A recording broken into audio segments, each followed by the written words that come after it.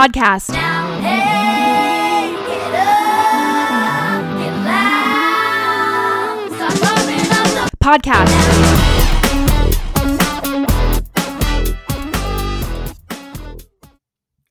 Hello and welcome to Pumping Up the Podcast. I'm your host, Elise Eldridge, and today we're going to be breaking down Season 1, Episode 23 of Hannah Montana. It's called Schooly Bully, and I believe that's how you're supposed to say it, because I've never seen the word schooly anywhere else.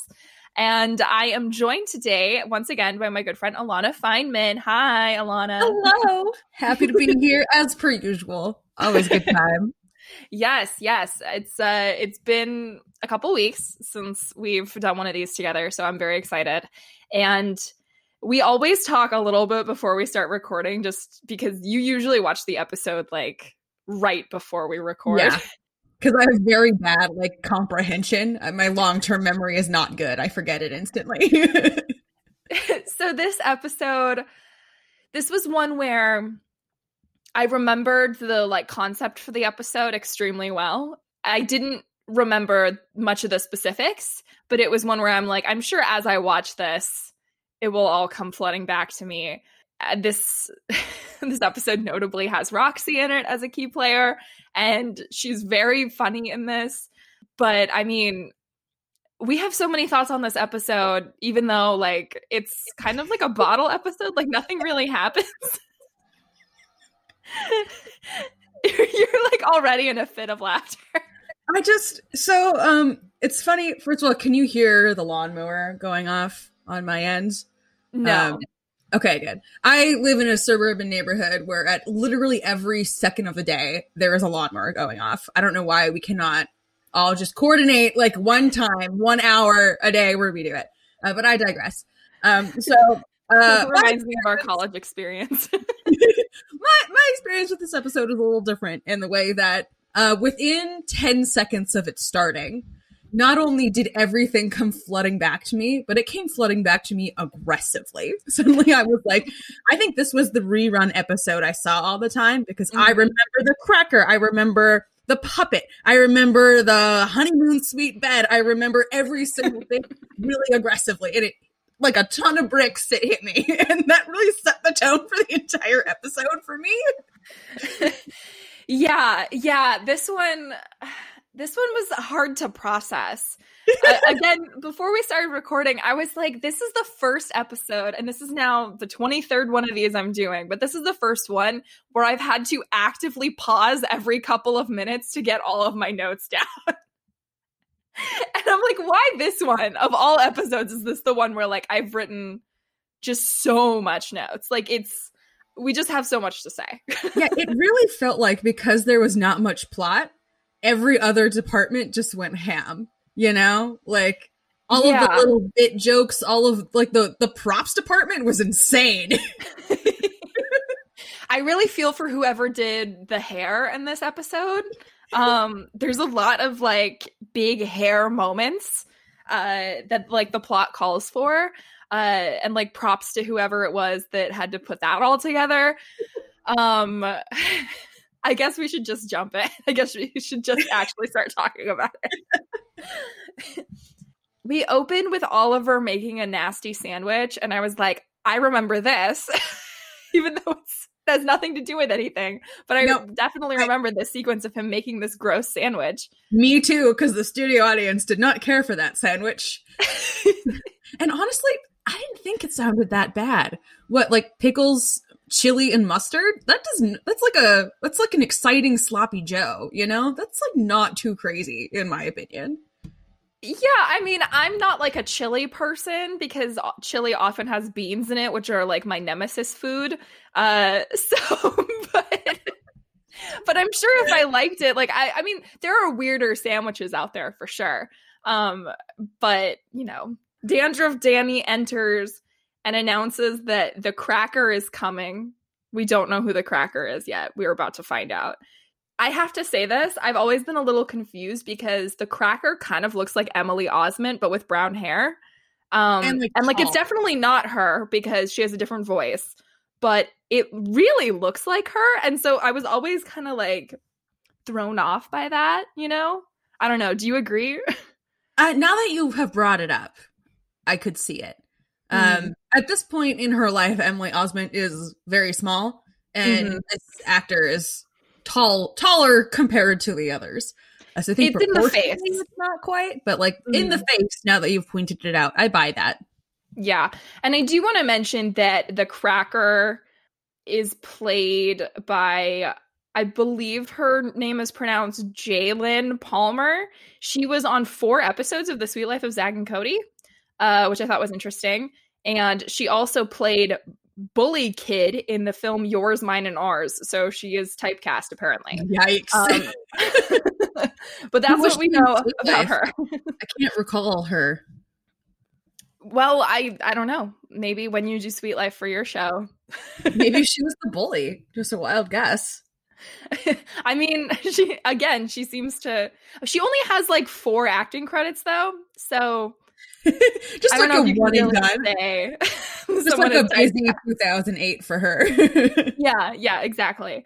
Okay, so they say that the Cracker, they like say all these rumors about the Cracker. Okay, to describe the Cracker, she looks like Emily Osment in the face, but she has brown hair kind of pulled into like a low ponytail, and she's wearing like a flannel shirt that's like open, and like she is very bulky, and her thing is that she's always like cracking nuts with her bare hands and then like cracking her neck. She's like dressed like she's going hiking in the Pacific Northwest in the 90s. Like I can't, that's what she looks like.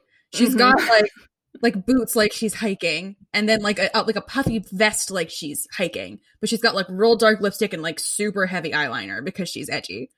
Yeah, because she's bad news. Yeah. Yeah, everybody has said all of these things about her. They're like, she got kicked out of her old school or something. I didn't actually write down what the rumors were. But Miley feels bad for her because she knows how hard it is to be a new kid in school that people make up rumors about. And apparently when Miley was new to their school, Oliver spread a rumor that Miley eats possum meat. Dude! Kind of rude. And his defense is like, well, I didn't know you then. Yeah, but like the thing is like, okay, Miley moved from Tennessee, but I have to assume that Miley like didn't look that different or like dress that different because she's just like an ordinary child. Yeah, and like I assume they moved here in order to pursue her career as a musician, right? Like, yeah, so it's not like she was dressed as like a hillbilly. In any case, Miley is like, this is maybe the most outwardly nice we've seen Miley be to anyone, which I think is interesting. Yeah. Miley's like, I'm going to go over and welcome her to the school and introduce myself and, you know, try and make conversation because I know how it feels. Again, like this is the most nice we've like ever seen Miley be without like having to learn a lesson first. Like she just is genuinely being friendly to the Cracker. She goes over and she's like, before she goes over, I do want to mention, she's like, even if she is a bully, she won't pull anything on me because Mrs. Rush, some teacher, is sitting in the cafeteria.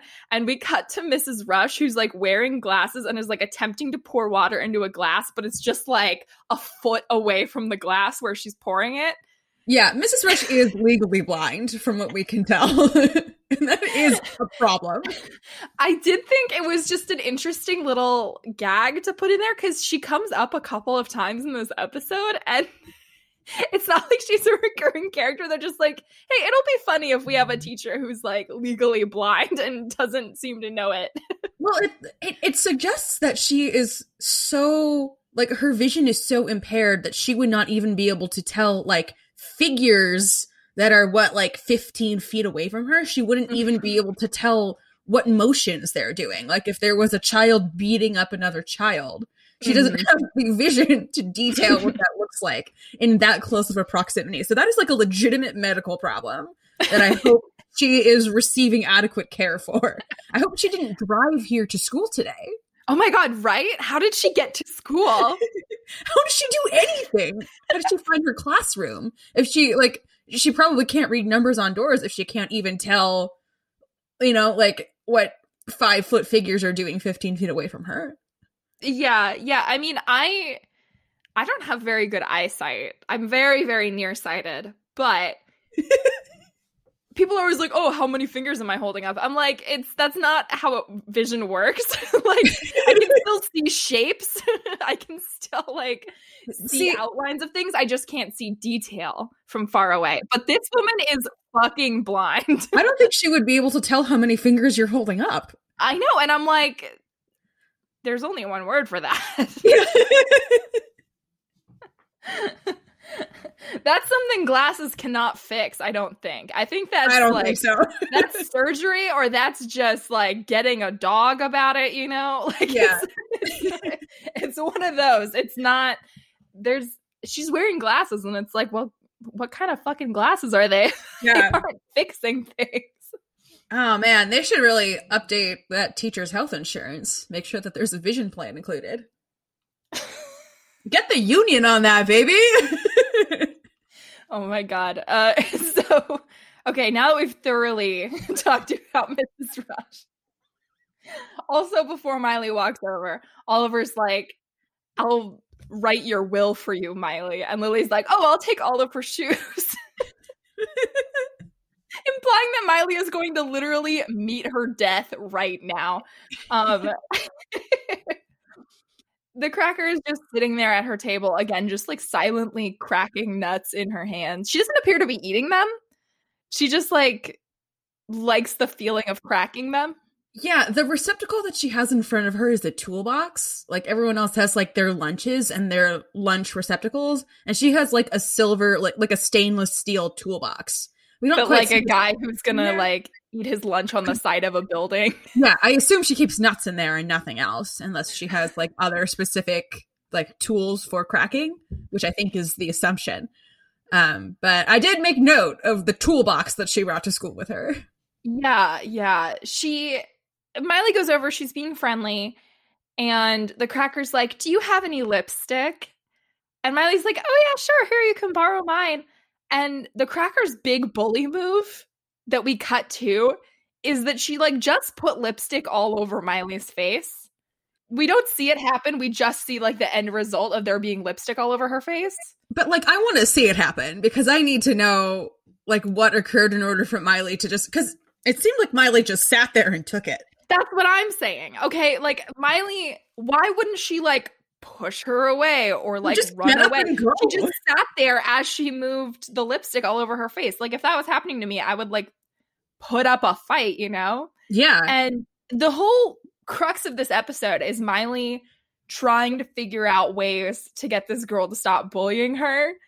And she's missing the point of like, she could just push her away. Like, yeah, like she's not actually going to break your leg, Miley. Like, she's not going to go to jail. Like, just put up a little bit of a fight. Because every time that we see the aftermath of one of the crackers, like, bully moves, it's like, but how did that end up happening without you getting away? Like you could have gotten away, no problem. But instead, you're just sitting there with lipstick on your face. Yeah, all of them would require the cracker to, like, grab hold of Miley and restrain her in some way. Like, it would all... none of them are, like, quick pranks, you know? No, they're all time-consuming. Yeah. And the other issue with that is that 100% of them happen in front of a gigantic crowd of kids. Yeah, there's tons of witnesses. Yeah. Like, yeah, I mean, okay, so... The end result is that Miley realizes that she should have just told the principal in the first place. Like, that's like the lesson she learns is like, go to the principal when you have trouble, which like, okay. But she was like, no, I don't want to be a snitch. And it's like, well, but everyone saw it. Every single time that this has happened, it's like been in the cafeteria or in a crowded hallway between classes. You have so many corroborating witnesses. Like, anyone could have gone to the principal. Like, it's not like anyone could have been like, hey, principal, a kid is being harassed. I was going to say beat up, but like, she doesn't even get beat up. Like, well, Elise, this is a classic example of what you learn in Psychology 101 on the first day, which is the bystander effect. Which is right. where everyone watching assumes that someone else will do something about it, so nobody does anything about it. And that's Why how people doesn't die. Oliver do something about it? These are his friends. This is happening too. Anyway. I love that we're on like minute 3 of this episode. I know. This is the thing, is that like this episode is fucking bonkers. And like not even in like a way where we could like get into conspiracy theories and like that kind of bonkers. No, it's like this is just run of the mill bonkers where it's like, what is happening here? What is the story? I know. I had to leave my tinfoil hat at home. I don't think that there's space for a Hannah Montana conspiracy hour this time. I'll have to pick strategically about the next time I have you on. So yeah, and I mean that's like where we are left when we go into Best of Both Worlds, is like Miley sitting there with lipstick on her face, like, oh, she got me. Because the next thing we get after the theme song is Roxy is at the house. And she's on the phone with Robbie Ray because Robbie Ray and Jackson are on a father-son fishing trip. So Roxy is there to look after Miley. And Miley enters, and it's a different prank than what had happened before. I guess prank's not the right word, but like I can't think of like what's more appropriate than prank in this situation. Just like a bully antic, you know, like being stuffed into a locker, like that sort of thing. Yeah, so Miley enters and her arms are like up above her head, tied together with Miley's own hair. That's my nightmare, man. Yeah, it's pretty bad. And Roxy's like, didn't anyone try and help you? And Lily enters and she has the same situation with her hair and her arms. And she's like, that would be me. Roxy's like, why didn't you go to the principal? And Miley's like, I don't want to be a snitch. She literally says, I don't want to be a snitch, which I think is funny because it's like one thing if some kids are like having fun in a way that isn't strictly in line with school rules and you don't want to snitch on them for just like goofing off. It's another when like one student is bullying like every other student in the school. Yeah. Like, no one's going to be mad at you for snitching on the single bully. Like, you know, it's a different situation than, you know, if people are just breaking rules for fun. Yeah. Which, like, kids don't break your rules, but like, who cares? Unless it's, like, against, like, adult law, then it's not really a problem, you know? Yeah. It's not really going to affect anything. But, yeah, so Roxy's whole thing, Roxy is like, you need to go to the principal. She's like, I can't have Roxy come to school with me. I can't have my bodyguard go to school with me. She's Miley, not Hannah in this instance, as she says. And this brought up something for me, which I had recently thought about that I don't think we talked about at the time, which is that Roxy has been at many of like Miley's life events where lots of kids from school are there. Like, when Miley had that birthday party in the Mannequin episode, right? Literally everyone from her school was invited, and Roxy was there, and Roxy was like defending Miley. And in the same episode, she was Hannah Montana's bodyguard at a very heavily attended event. And I'm like, oh boy, yeah. I'm like, we're getting into some territory where maybe the secret is like not super well protected. And I certainly think Roxy should be spending more time with this family and with her client, which is Miley / Hannah Montana, because she's constantly in these situations where she really needs a bodyguard. However, it does bring into question how well the secret is being maintained if Roxy is going everywhere. And the rest of the episode is Roxy at school with them, pretending to be another student, which again comes back to everybody saw Roxy at Miley's birthday party and knows that she's like an adult woman. They all saw her there. She like broke the limbo stick and everyone clapped. Remember? I do remember. So I agree with you. But I also don't think that it's the same like level of stakes as it is with like Robbie or Jackson. I think that you could easily say like Roxy's just this lady that keeps showing up is just a family friend. I think that would be easier to like trick the paparazzi about. I think it'd be easy to trick teenage kids about. Because I mean, I, as someone who heavily subscribes to pop culture and also follows celebrities, the only like bodyguard of a celebrity that I could name for you was Big Rob for the Jonas Brothers, and that was because he was featured on their hit single "Burnin' Up," because he was like part of like the brand and like featured in the art. Otherwise, I would have no idea. You know, I would never think to pay attention to that. And I think because of that, it would be easy to lie about if someone was like maybe suspicious. Yeah, and I think your interpretation of that is correct. Although I think in terms of The Secret, it probably isn't the biggest liability. However, I do maintain that these kids at school would be like, hey, you were at Miley's birthday party. You're not a kid. I could see where it would get dicey if like, sorry, I just recently listened to the episode from like 2 weeks ago with Alex Melleris, where Jackson and Miley were like dating, which was great. Yeah. But like, I think it would become an issue if like Jackson and Roxy were photographed together. Because now that Jackson is in the public eye as someone that seems to have a connection with Hannah Montana. And then all of a sudden Jackson, who's probably like a low-rate celebrity now, could get photographed at the places where all of these people are with Robbie Ray, with also Roxy. And then that would just take one, like, you know, certain investigative journalist to be like, that's weird. That's what They're all connected, you know? That's the thing, is that investigative journalist, if this were like a primetime show, if this were like an actual series that's like not necessarily for children, but for like a wider audience, that would be the like through line of the whole series, would be this investigative journalist slowly putting the pieces together and like building an expose. And like we kind of got a taste of that with Bree Samuels in the Jake Ryan episode.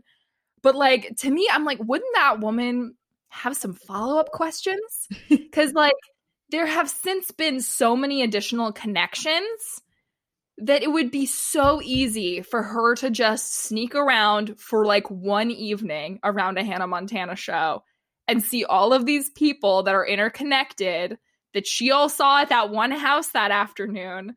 And she'd be like, oh, they were messing with me. This actually is Hannah Montana. Can you imagine Hannah Montana, but through the lens of like Shonda Rhimes? That's kind of what I'm thinking. I'm thinking like a Scandal type show where like it's Hannah Montana, but there's this like reporter like on her tail about this, you know? I'd watch that. I'd watch the shit out of that. That feels very much in the same energy as like, you know how Ali and AJ just released an explicit version of the Potential Breakup song? That's the reboot that I'm looking for. Yeah, I feel like that is kind of the natural, because reboots are just fucking everywhere right now. Reboots and revivals and all that. And I think if they were to do that for Hannah Montana, it would be something like that, you know? It would, and I mean, like, R.I.P. the Lizzie McGuire reboot. I'm like still sad that we'll never get to see like the artistic vision of like a grown up Lizzie McGuire, because that's so extremely my shit. But you know what? Also, kudos to them for not compromising on their vision. Like, I'm sad I won't get to see it, but I would rather not get to see it than see some watered down, sanitized version of the story we deserve. I think we have Hillary Duff to thank for that. I think she was the one that was like, this is not how it's supposed to be, so I'm out. I'm outie. I really appreciate that. I'm always a bit of a Hillary Duff stan, so let the rain fall down and wake my dreams, you know? Oh my god, yes. Okay, so where are we? We're still in like the second scene of the episode, dude. We're 26 minutes in. We're at like the second scene. Oh my god. Okay. I'm not sorry. So Miley is like, hey, Roxy, why don't you teach me some of your moves so that I can fight back against the Cracker? We get the line Roxy like a puma like 50 times in this episode. It is the catchphrase report is here and in full force. I should have actually counted how many times they said Roxy like a puma because it was so many. Roxy does like this thing where she like moves her hands in the air and then she snaps her fingers and a pineapple falls into like 4 even slices. I died. It was very cool. Because like enough time goes by, she like does her move, and then Miley and Lily are like, "What the fuck was that?" And then she does the snap like a few seconds later, and then it perfectly falls. It's the props department, man. Yeah, they did a very good job with that. She's like, okay, fine, I'll teach you a move. And then I did notice that in this, Roxy next to Miley and Lily is so short. She is like, I think she's taller only than like Rico is like the only character on this that she's taller. She's a short lady. She's so tiny. But so the move she teaches them is to run away screaming for the principal. And so she's like, okay, Roxy. And then Miley to Lily is like, you know, I don't have to be a puma. I just have to make the Cracker think that I'm a puma. And I'm like, this is not going to go well. There's no way that this goes well. And yeah, skipping over the B plot, just to say, the way that Miley attempts to trick the Cracker into thinking that Miley is a puma is by walking around like a crazy person and just like moving her arms and being like, hiya, hiya, hiya, and like not actually doing anything. See, this disappointed me because, I mean, I knew how the episode was going to go, but a tiny part in my heart made, like, I hoped so deep down that the plan would be that she would like dress up like the Cracker or do some sort of like big change to be like, I'm like you, bitch, like get out of my way. No, because what she does is so weak. It's like she's like not even really trying. Like it's if I were that bully, I would also be like, yeah, it's time to bully you again, clearly. No, yeah, we get like a POV shot like from the Cracker. We're like looking at Miley and Lily through the Cracker's eyes. And I'm like, yeah, I mean, if this is what was approaching me, trying to be like, aren't you scared because I'm moving my arms like a crazy person? Yeah, I'd fucking bully you. Like, I'd be like, what are you, a dork? Like, come on. Yeah. Like, get out of my fucking way. Seriously. So the next time we see Miley and Lily, their hair is like tied together to each other in like a giant like rat's nest between them. Oh god, my brain. Yeah. I seriously, I was like, it looks so bad. It looks like they can like the only way to fix this is to like cut them apart, which is not ideal. like they both are gonna get like a full transformative haircut because of how bad this is. But Dandruff Danny enters and announces that there's another new girl in school, and it's Roxy. And I have to say, Roxy's entrance in this scene made me laugh out loud hard. Like I was like, I like had to pause because I was laughing so hard at her entrance. So she enters. Her hair is in these like big pigtails with like really large bows. And she's holding a skateboard. And she says, "What up, girls? Where do I park my board?" You know that scene in 30 Rock where Steve Buscemi, how do you do, fellow kids? Oh my god. It was so funny. The "where do I park my board?" Oh my god. Oh my god. Where do I park my board? This is like one of those god tier Hannah Montana lines. It's like up there with like Jackson saying his husband Morris invented the Morse code for me. Like these are like on another level for me. They're so good. I have a lot of questions about the logistics that had to go into Roxy enrolling as a student. Yeah. Yeah. I feel like I need to almost not think about it because how could she have done that? I mean, yeah, so I very early on in this plot picked up on, I don't know. Is it fair for me to say that I picked up on it when like I had seen this episode like 15 years ago, and so I in the recesses of my brain already knew it was going to happen? But I figured out very early on that Roxy was trying to trick Miley by annoying her so much into going to the principal about the bully, because Roxy being there couldn't permanently help her. But that raised an element for me where it's like, did Roxy maybe like, but that also doesn't make sense. I was like, did Roxy maybe go to the principal and was like, hey, I'm the bodyguard of one of your students and I happen to know she's being bullied. Can I teach her a lesson about going to you for help? But then I'm like, but wouldn't the principal just want to cut the bully off instead of teaching this one student a lesson? So then I'm like, well, how did Roxy, she has no visitor's badge. she has no credentials. She is posing as a student to all of the students, but I'm sure every faculty member at this school recognizes this as a middle-aged woman. So yeah. Like, what gives? Like, does she go to classes? It kind of sounds like she does. Because there's one line at the end where after Roxy has put like a tracking device on Miley. Yeah, and she's Miley like, we don't have PE right now. Yeah, so they go to classes. She follows her. She has the same schedule as Miley. Mm-hmm. I was very confused by it.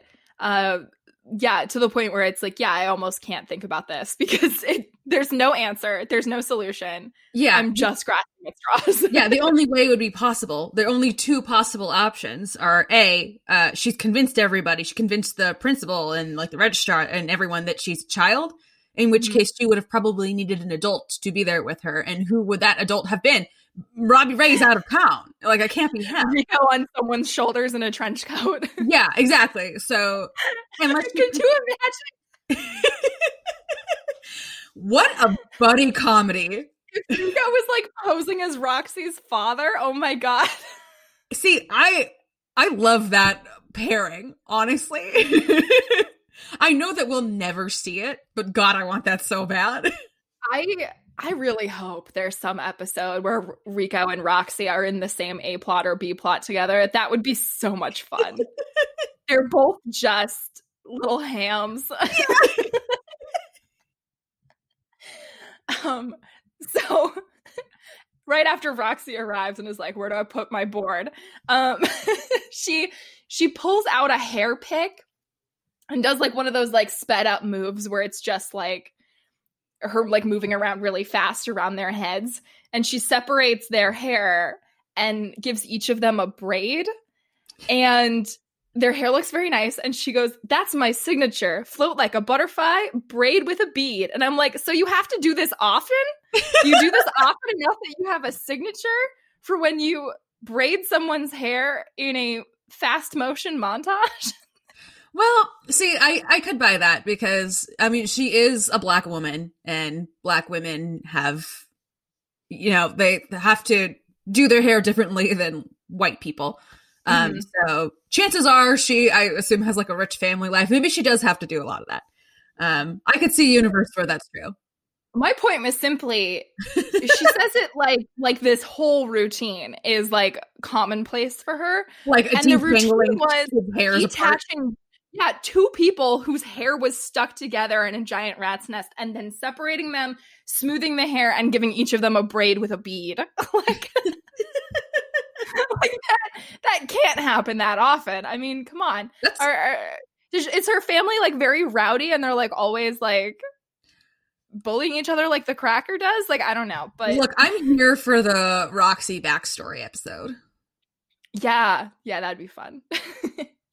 I mentioned here in my notes because they simply go from one hallway in the school back into the cafeteria, and there is transition music for this portion when they're just walking like 6 feet away.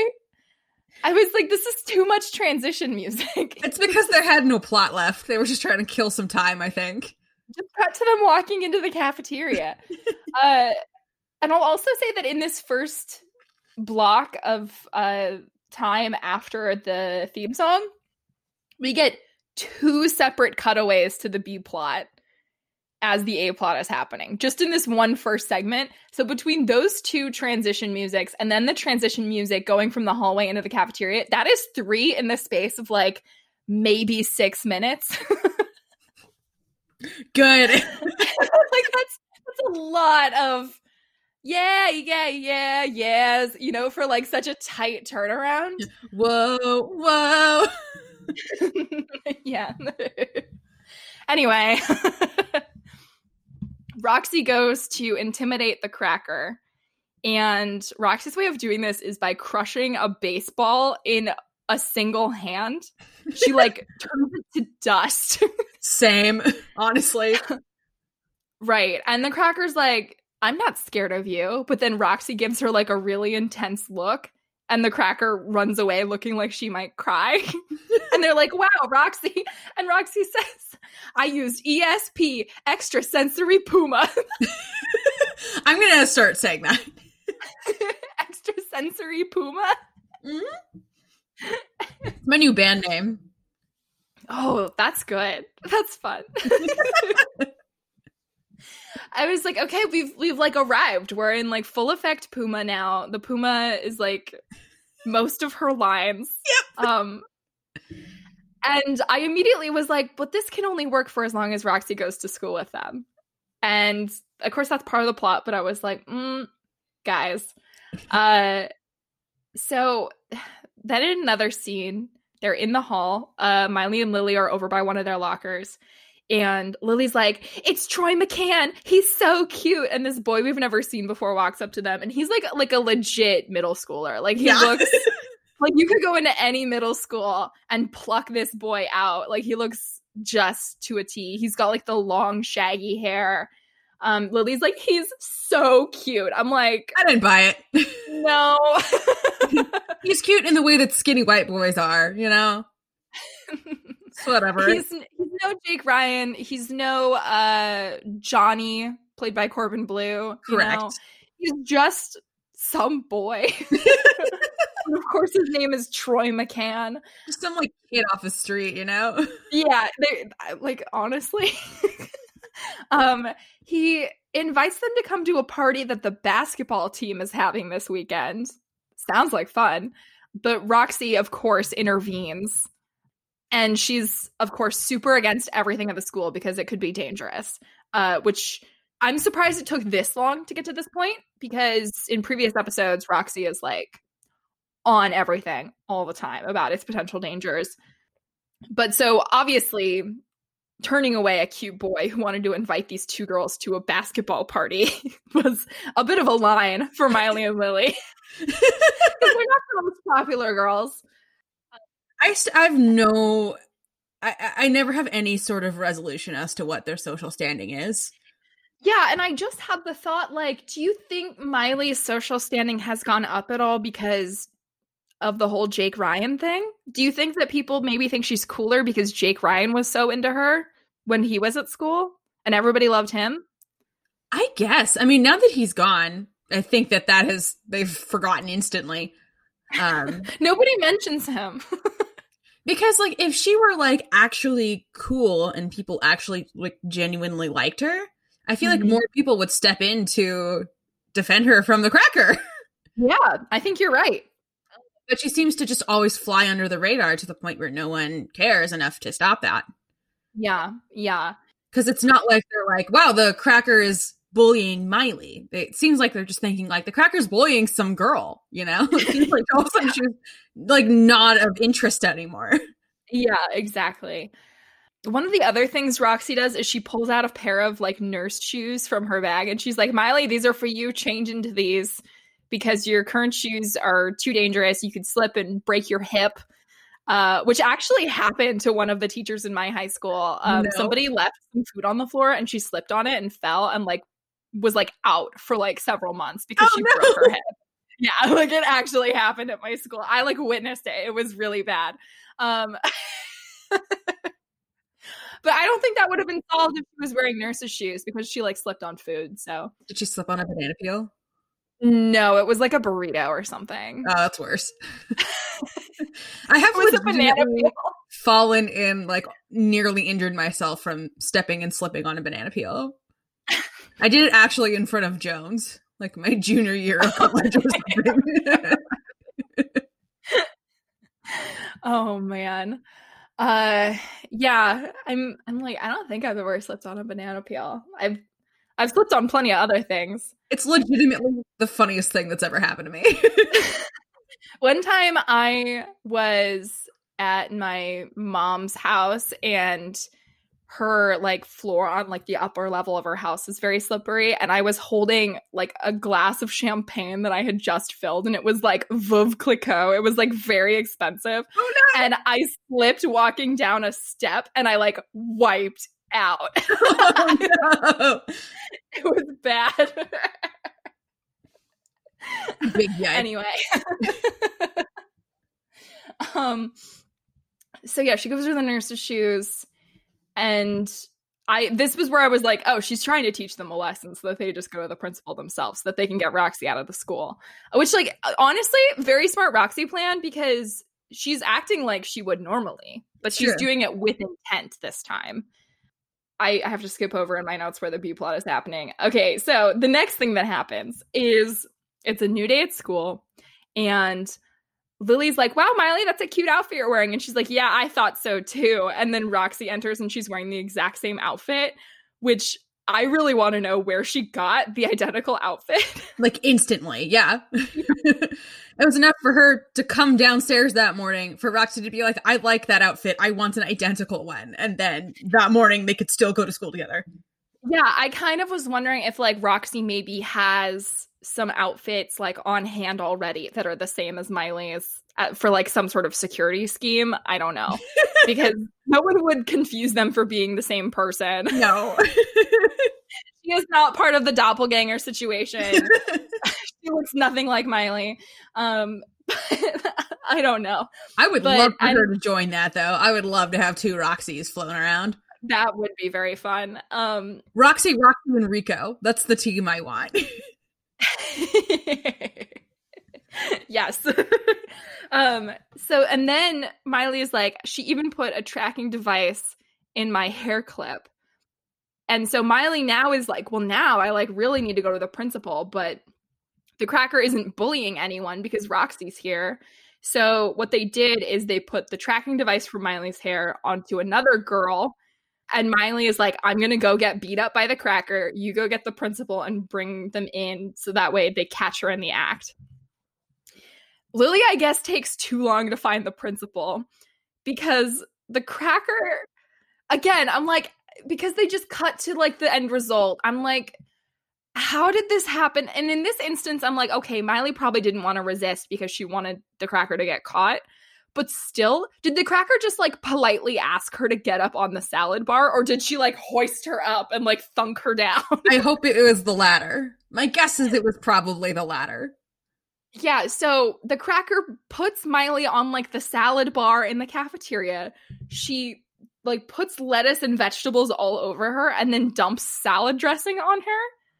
Which this is such an elaborate way to bully someone, and like, yeah, I mean, like a very easy way to get caught because it's so like there's so much to it, you know. And well, like, clearly the Cracker doesn't give a singular shit about getting caught. Like, that's the thing that I just have to like put to rest. Like, she doesn't give a flying fuck. Clearly, yeah.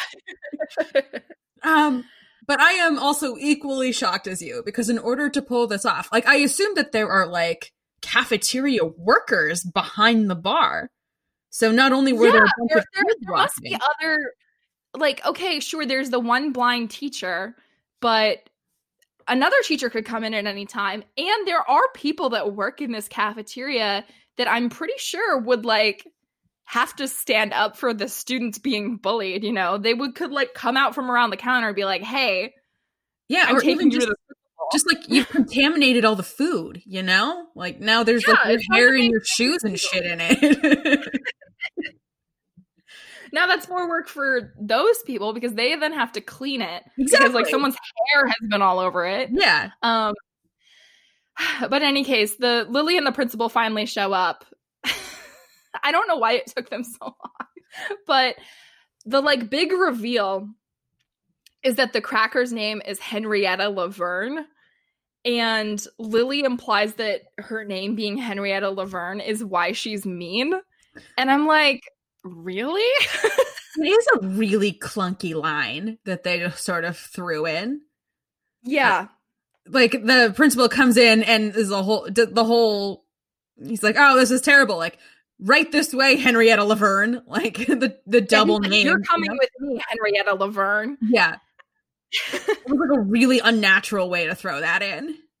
Yeah, and it wasn't much of a resolution because she just walks away. She doesn't like apologize or anything. She doesn't, come back later and is like, hey, you were trying to be nice to me and I was mean to you. That was wrong. It's nothing like that. They just cart her away.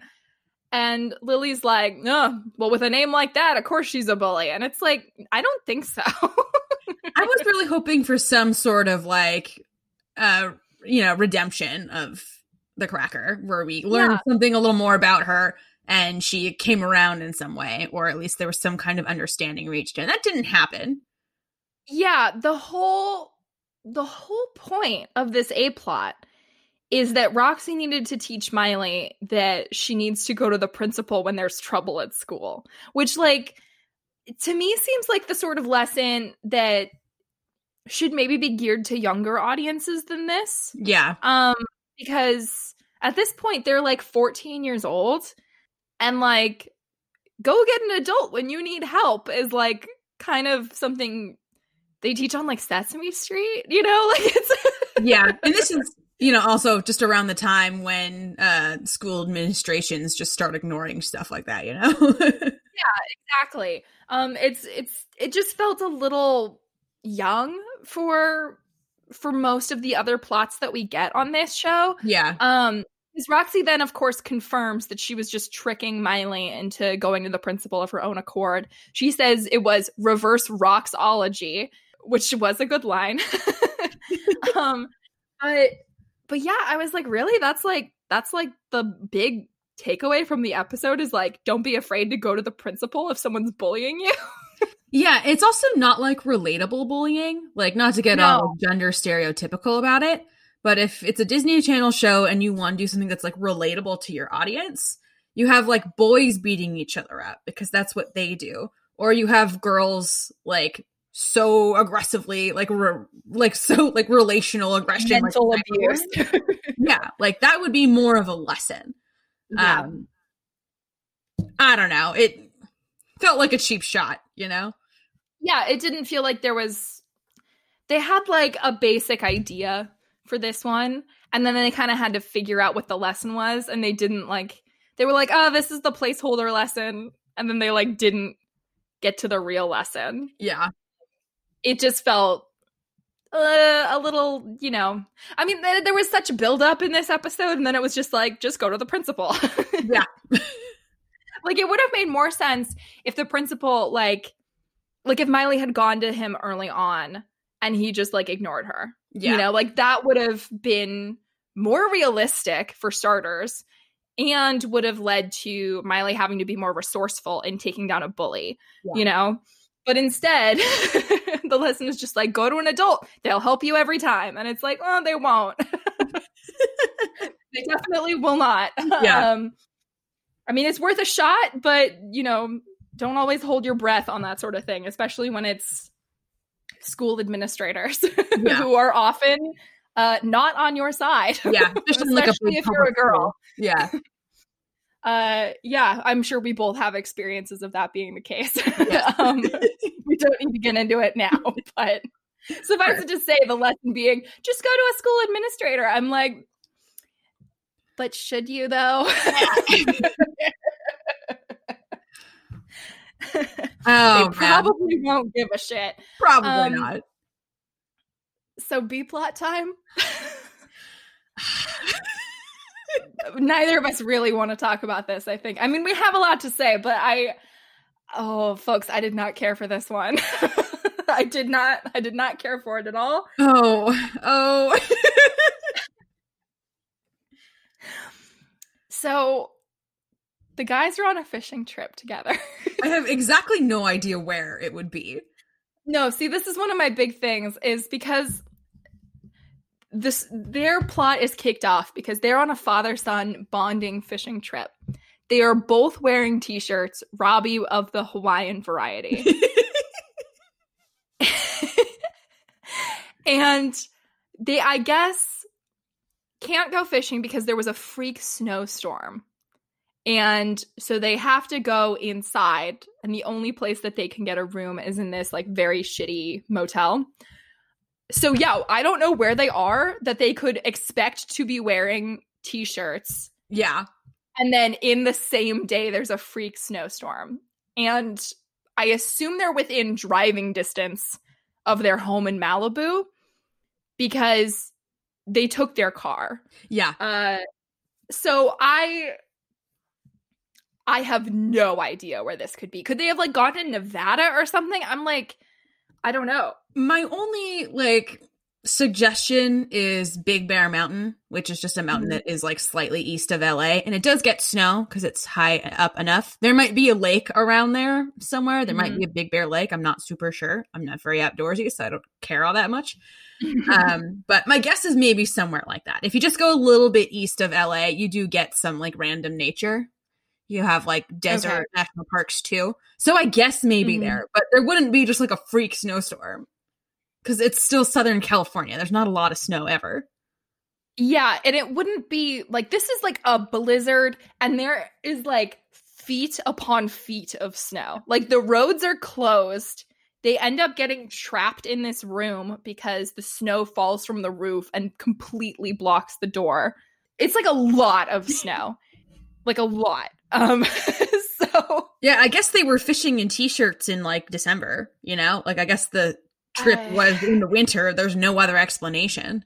I guess. It's very odd. But so yeah, they have to stay at this motel. They run into like the guy who runs it or owns it or whatever. The minute that guy walked on screen, I was hit with such a serious wave of like, oh, I remember everything. Yeah. So this guy, I'll go ahead and say his name is Gunther. The character's name is Gunther.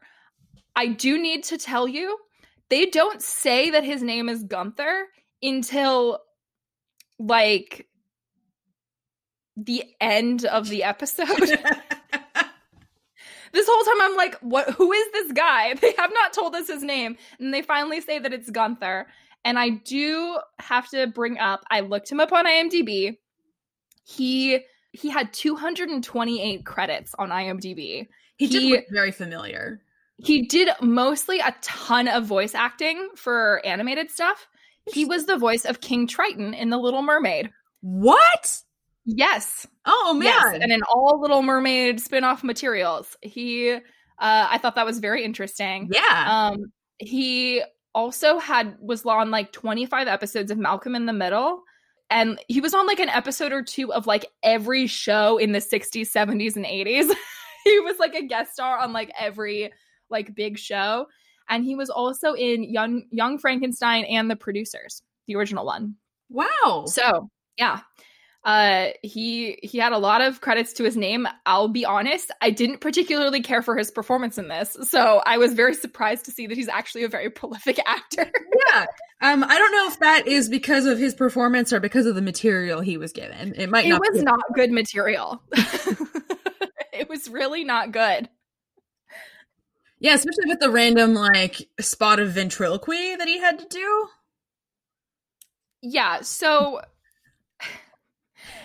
this guy is very odd, and the motel that he runs is very odd, and apparently all of the rooms are being fumigated for bugs at the moment, except for one room, which is the honeymoon suite, which also has bugs in it. It just isn't being fumigated for some reason.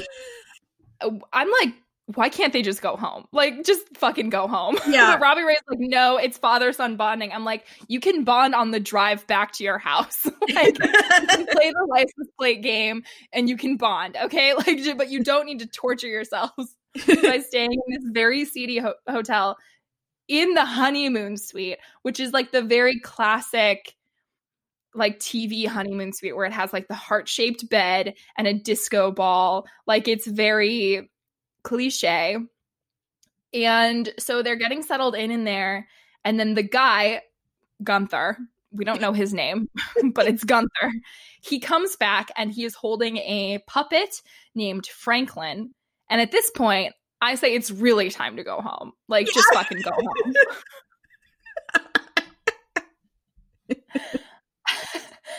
I mean, I think Jackson it's said not at good. some point after the puppet arrives and then Gunther leaves out the door and then Jackson locks the door and is like, tonight we are sleeping in shifts. Yeah. Yeah. He's like, I've seen this movie before and we don't make it out alive. So then the next time we see them, Jackson, I guess, is sleeping in the bed and Robbie Ray is, I don't know, like doing his hair or something. And Jackson thinks that his dad is tickling his feet, but it's bugs. And I'm like, why would you think your dad was tickling your feet? And then it's funny because in my notes, I'm just like, the guy comes in, the hotel guy comes in because his name. Freaky dude. Yeah, he comes in with like a cart for breakfast, and it really looks like it's just like 2 tall cups. Like it just looks like it's cups, right? It looks like there's no no food salad or something in there. It didn't look gross at all. It just looked like 2 cups. I was very confused. He was like, "Here's your complimentary breakfast."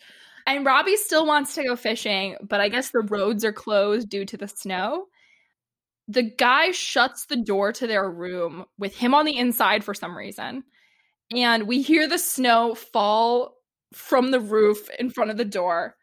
And Jackson opens it and it's just a wall of snow. And he's like, ah! In like his little Jackson way. Again, props department. Going ham. Yeah. So they are now trapped in the honeymoon suite with creepy puppet man. Because he brought his puppet. It was like under the cloth on top of the cart. And I'm just like, why couldn't you listen to Jackson and leave and like get out of here?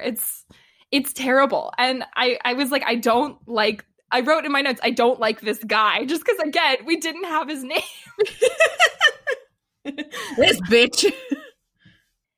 Yeah. And so the next scene, they're trapped with the puppet and the puppet man overnight. His ventriloquism, I should say, it's not like it's skilled ventriloquism. Like, I think it's supposed to be bad, but like, he's just flat out moving his mouth the whole time. Like, he's just talking and also moving the puppet's mouth. And I'm like, maybe that's the joke, but it's not very much of a joke. No, it's just that he has a puppet, you know? Yeah. And Jackson runs at the wall of snow and he gets like stuck in it trying to leave. But then the next time we see him, he's out again. Gunther is sleeping in a chair. And as he's sleeping, he's like making the puppet make like little sleep noises. They're watching something in Spanish on the TV. Robbie does like a bad Spanish accent. Jackson's like, "Hey, Dad, we're bonding." And I'm like, why? Because you're like getting into this TV show? Like, you could do that at home. For free. Yeah, like without this creepy man here. Yeah, and then at this point they said the guy's name was Gunther. I think Robbie Ray was like, Gunther locked us in here or whatever. And I'm like, oh, so now we know his name. New information to me. The puppet is like, there's no snowplow. He never called a snowplow. The puppet's like snitching on Gunther. But he tells them that there's a hole in the wall that they can crawl through to get to their car. Robbie takes like the panel off to see the hole in the wall. And the wall... The wall that like goes to the exterior of this building is like just made of plywood. Like it's so so thin in there. Like, I mean, I get we're like seeing a little bit behind the scenes here. Like this is just a set that they made out of like 1-inch thick plywood walls, but it looks ridiculous. It looks like the set for a high school play. Like it's. That was where they ran out of money on the props budget. They blew it all on the pineapple. this hole in the wall. It was so like it just got me for some reason. I thought it was very odd. And I mean, like I got, again, like I get it. Like it's just their set on their soundstage, but it was very funny. So Jackson then is like, we should take the puppet with us because he's helping us escape. And I'm like, are you out of your fucking mind? And Gunther's like, yeah, that's fine. Just leave $50 on the table. But he's saying it like as the puppet. And I'm like, Jackson, don't fall for this. Like, I know that you're stupid, but you don't have to be this stupid. Yeah. And Robbie Ray shouldn't let his son be this stupid. He should be like, no, you need to learn a lesson today and don't fall for stupid shit like this. That's the bonding.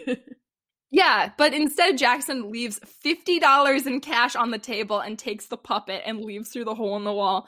And Gunther's like, it works every time. And I'm like, every time? How many puppets do you think he has?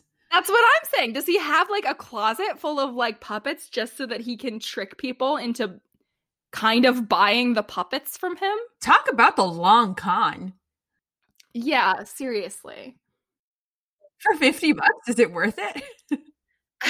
I mean, how much does the puppet cost? How much of a return on investment is he really getting from this scheme? I feel like puppets like that are like at least $100. I mean, it's a large puppet. It's not like a sock puppet or anything. It's like made of plastic and stuff, you know? Like it's it's like a Pinocchio puppet. Like, it could be a real boy if it wanted. Well, that's what Jackson thinks. The end of the episode, the like little bumper is the puppet wearing one of Hannah's wigs, and Jackson is making it dance to The Other Side of Me. It's probably. And I'm like, so now they just have this cursed puppet in their house full time, and they have no problems with this. And then Miley's like, I told you, don't take my stuff. And she takes the wig, but then Jackson and the puppet keep dancing. And that's the end of the episode. The fact that the wig fits the puppet, the fact that the puppet's head and Miley's head are the same size is amazing. I mean, they aren't, but like, he just like got it on there just right at like the right angle or something, because the puppet's head is definitely smaller than Miley's head, okay? Oh my God. I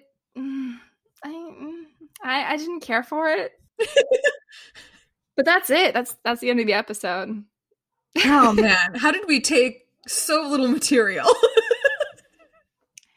Yeah.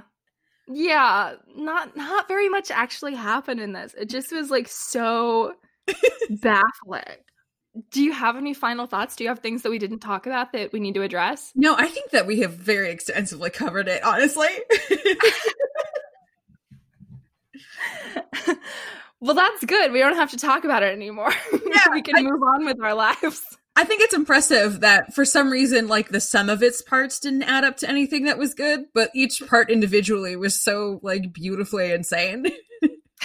I don't know how they didn't fit together, but the individual pieces, incredible. Yeah, it wasn't a very successful episode, but it did have a lot of good moments. It did. I mean, it had a lot of bad moments, but it had a lot of good moments as well. And I think we can owe most of that to Roxy. She was very fun. Agreed. Well... Yeah, I think that's it for me, Doc. Awesome. Well, do you want to let people know where they can find you? Yeah, of course. You can find me on pretty much every social media platform at Alana Finewoman, like fine man, but I'm a lady. I've sort of fallen into some recent near TikTok fame buzz. I've had like a restaurant sketch comedy series that's taken off a little bit. So if you wanted to check that out on TikTok, that would be super awesome. Thank you. I also run a couple of my own podcasts. I am one of the hosts of TBTV, Throwback Television, where we talk about shows sort of similar to this one. So if you're looking to get your fix about other Disney Channel shows, hop on over there, see what come check us out. Elise has been a guest on that at least once. We're hoping to have her back. She was a very good guest. Aw. And I also am one of the hosts of It's Broadway Bitch. You can find those wherever you find your podcasts. Just search TBTV Throwback Television and It's Broadway Bitch with an asterisk instead of the I in bitch because it's a family show. Is it a family show? Not even a little bit. God is not in that show. My co-host has some strong feelings, and she uses strong language in order to express them. I mean, don't we all? Yeah. Well, that's great. Thank you so much for being on my show yet again. Always a pleasure. I always have fun.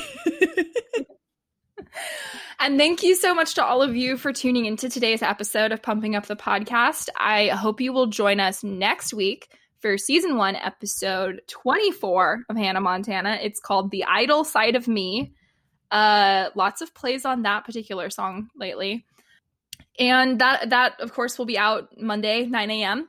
And in the meantime, if you want to go ahead and give us a follow on Twitter at Pumping Up the Pod or on Instagram at Pumping Up the Podcast, that would be much appreciated. I post lots of screenshots from the episodes on there for you to check out. And if you feel like following me on Twitter, you can find me at Lovely Lisi or on Instagram at Actor Elise.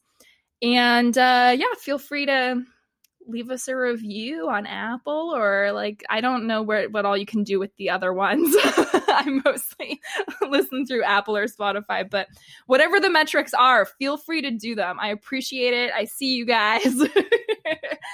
And in the meantime, keep on pumping up the party.